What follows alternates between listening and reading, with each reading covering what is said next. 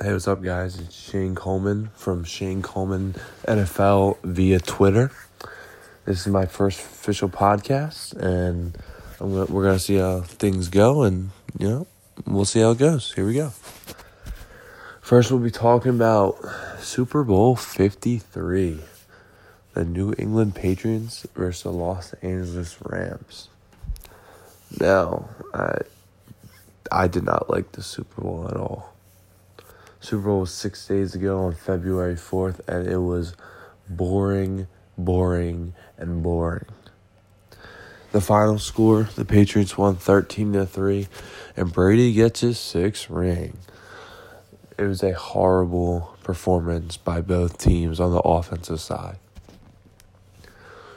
Jared Goff and Tom Brady combined passing for 0 touchdowns.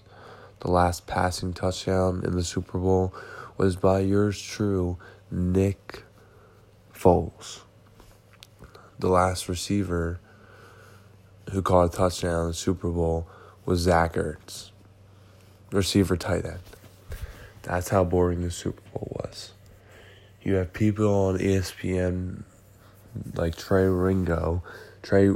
Wingo saying how us NFL fans shouldn't be watching the Super Bowl if we don't truly appreciate the defensive battle it was. Now, I get it. It wasn't a blowout. It wasn't the Seahawks-Broncos, or Seahawks destroyed the Broncos that day. No, it wasn't. But this Super Bowl had no offensive production. None. Last year's Super Bowl had over 1,000 total combined yards from both teams. Pretty sure Brady had 500 passing yards in last year's Super Bowl. That's how crazy it was. So yeah, that's the recap of my thoughts on the Super Bowl. Jared Goff and McVay choked. McVay should have had a lot of questions on why Todd Gurley did not play in that Super Bowl. He played about 13 carries, I think. He wasn't hurt. He came out and said he wasn't hurt. They clearly thought C.J. Anderson was better fit in the offense than Todd Gurley. If that's the formula, then that's the formula to how to lose the Super Bowl. Because Todd Gurley is the best running back in the league, and if not, he's top 2 behind Saquon. But anyways, yeah, that had me furious. Brady gets a 6th ring. I mean, you can call it a ring, but that was kind of fluke. He didn't do anything on the offensive production to tell me that he won that ring. His defense won that ring. His defense shut down the best offense in the league. That's how that went. But Brady got a 6th ring. I respect Belichick. Belichick's a good coach. He knows what he's doing. He's the reason why I think Brady gets all of his hype from, because Belichick's helped him get that to the Super Bowl numerous of times. But anyways, it's life. It happens. Eagles next year. We'll see how that goes. Hopefully we can get back to where we want to be. Super Bowl champs. Alright, so next topic I'm going to jump into is my first NFL mock draft. I'm not really going to go over a full analysis of the picks I made, but I will tell you my mock draft. So with the first pick in the 2019 NFL draft, I have the Arizona Cardinals picking Nick Bosa. Clear-cut favorite. Nick Bosa, number 1 overall. If it doesn't happen, it will be a big shocker in this year's draft. The second pick, it's 49ers, Quinnen Williams, D lineman out of Alabama. If not the best pick and best defensive lineman in the draft, behind Nick Bosa, he's second, easily. It's not even a question. Third pick, New York Jets. I have linebacker or edge rusher from Kentucky, Josh Allen.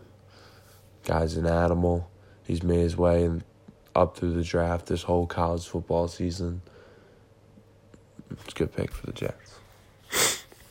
Fourth pick, this was a shocker. Oakland Raiders, Jonah Williams. Now, I made this 2 weeks ago, and since then, Jonah Williams has fallen in the draft.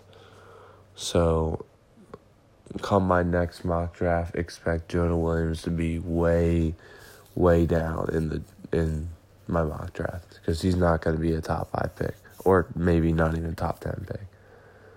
With the 5th pick, I have the Bucs picking Greedy Williams. He's one of the best cornerbacks in the game, but again, I made this mock 2 weeks ago, so I could definitely see Greedy Williams falling in the draft too. It's just one of those players.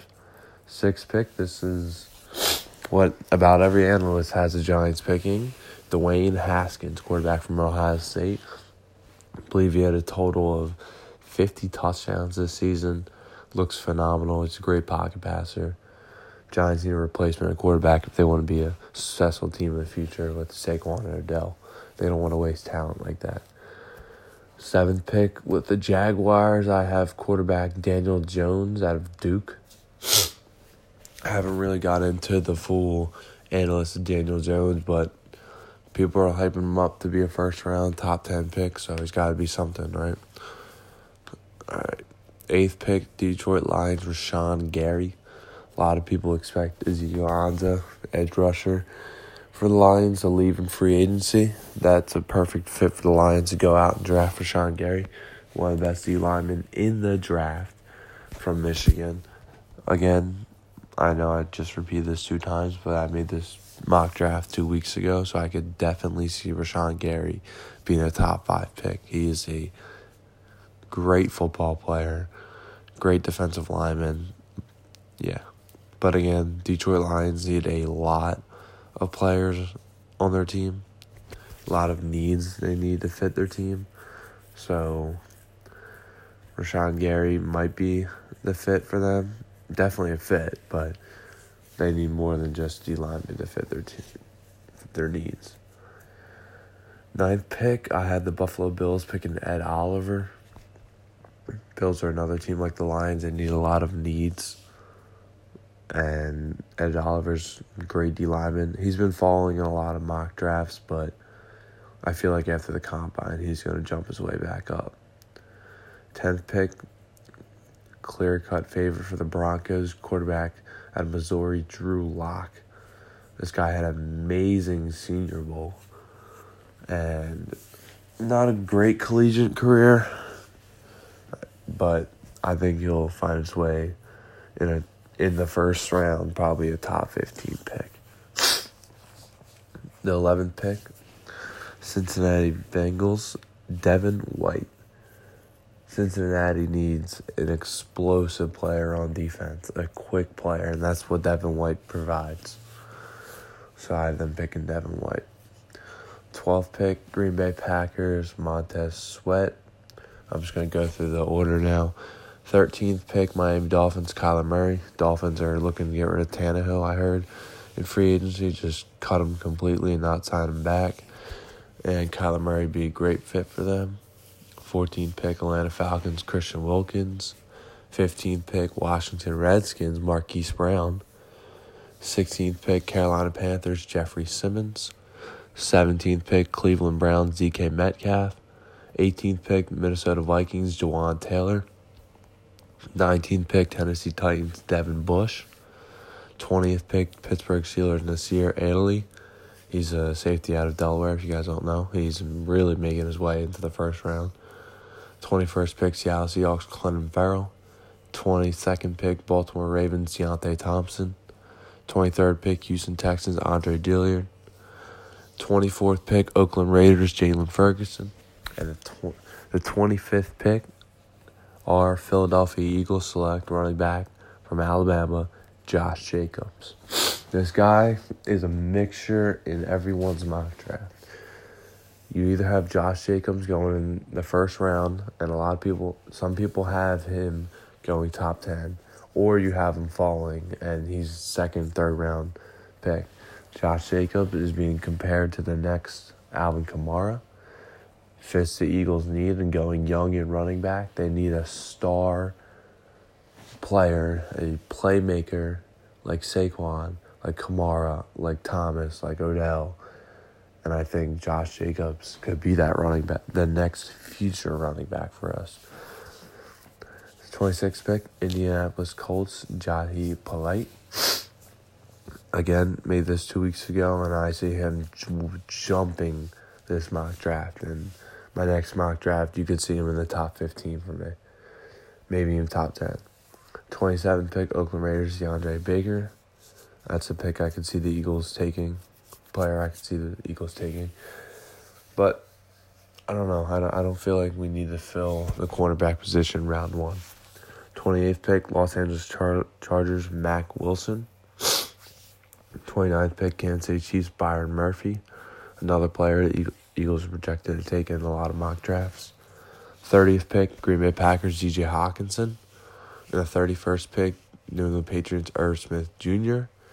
And the 32nd pick, the Los Angeles Rams, Rock Ya-Sin from Temple. Cornerback. So that's my first NFL mock draft.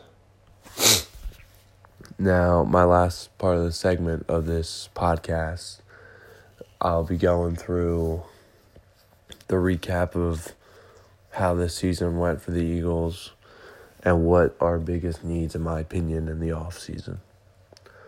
So, the recap of the season was a roller coaster. We thought things started well in Atlanta with pulling out a similar victory in last year's playoff game against them.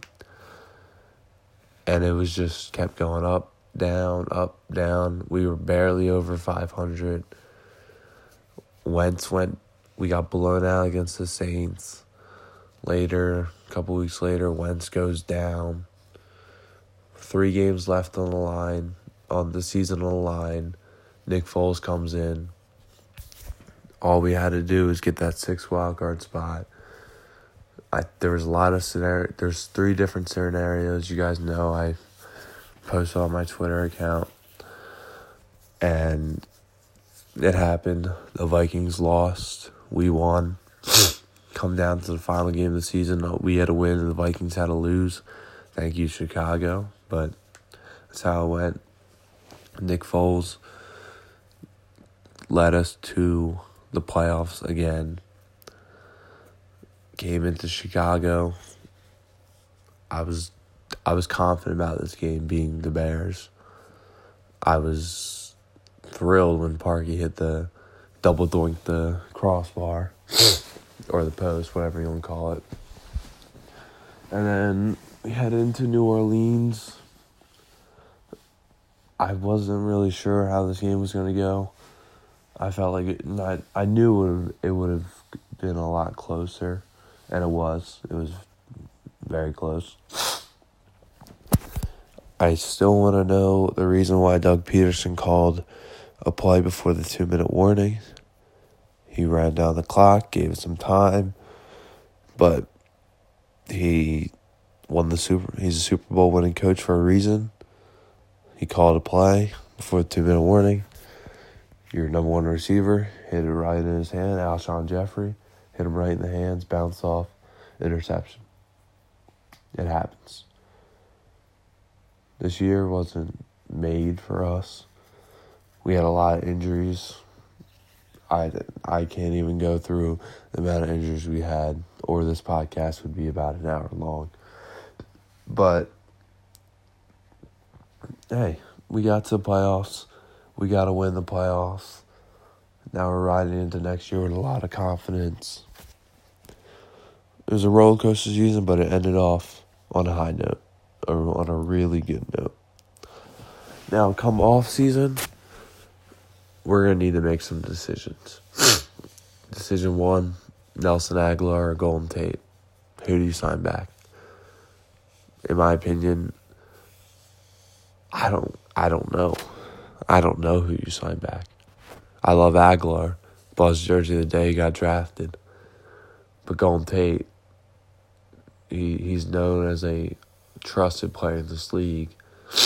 And I know Aguilar's gained our trust back as Eagles fans, but I don't know. I don't know who you pick. I don't know who you pick there. Most recent update about Nick Foles. They picked up his option. Nick Foles bought out of his option. He had to pay like $2 million. Now he's a free agent. Eagles can tag and trade him. In my opinion, just let him go. If we tag him and we can't trade him, we're wasting money on him to be the backup. Carson Wentz is the starter, and that's not even a question.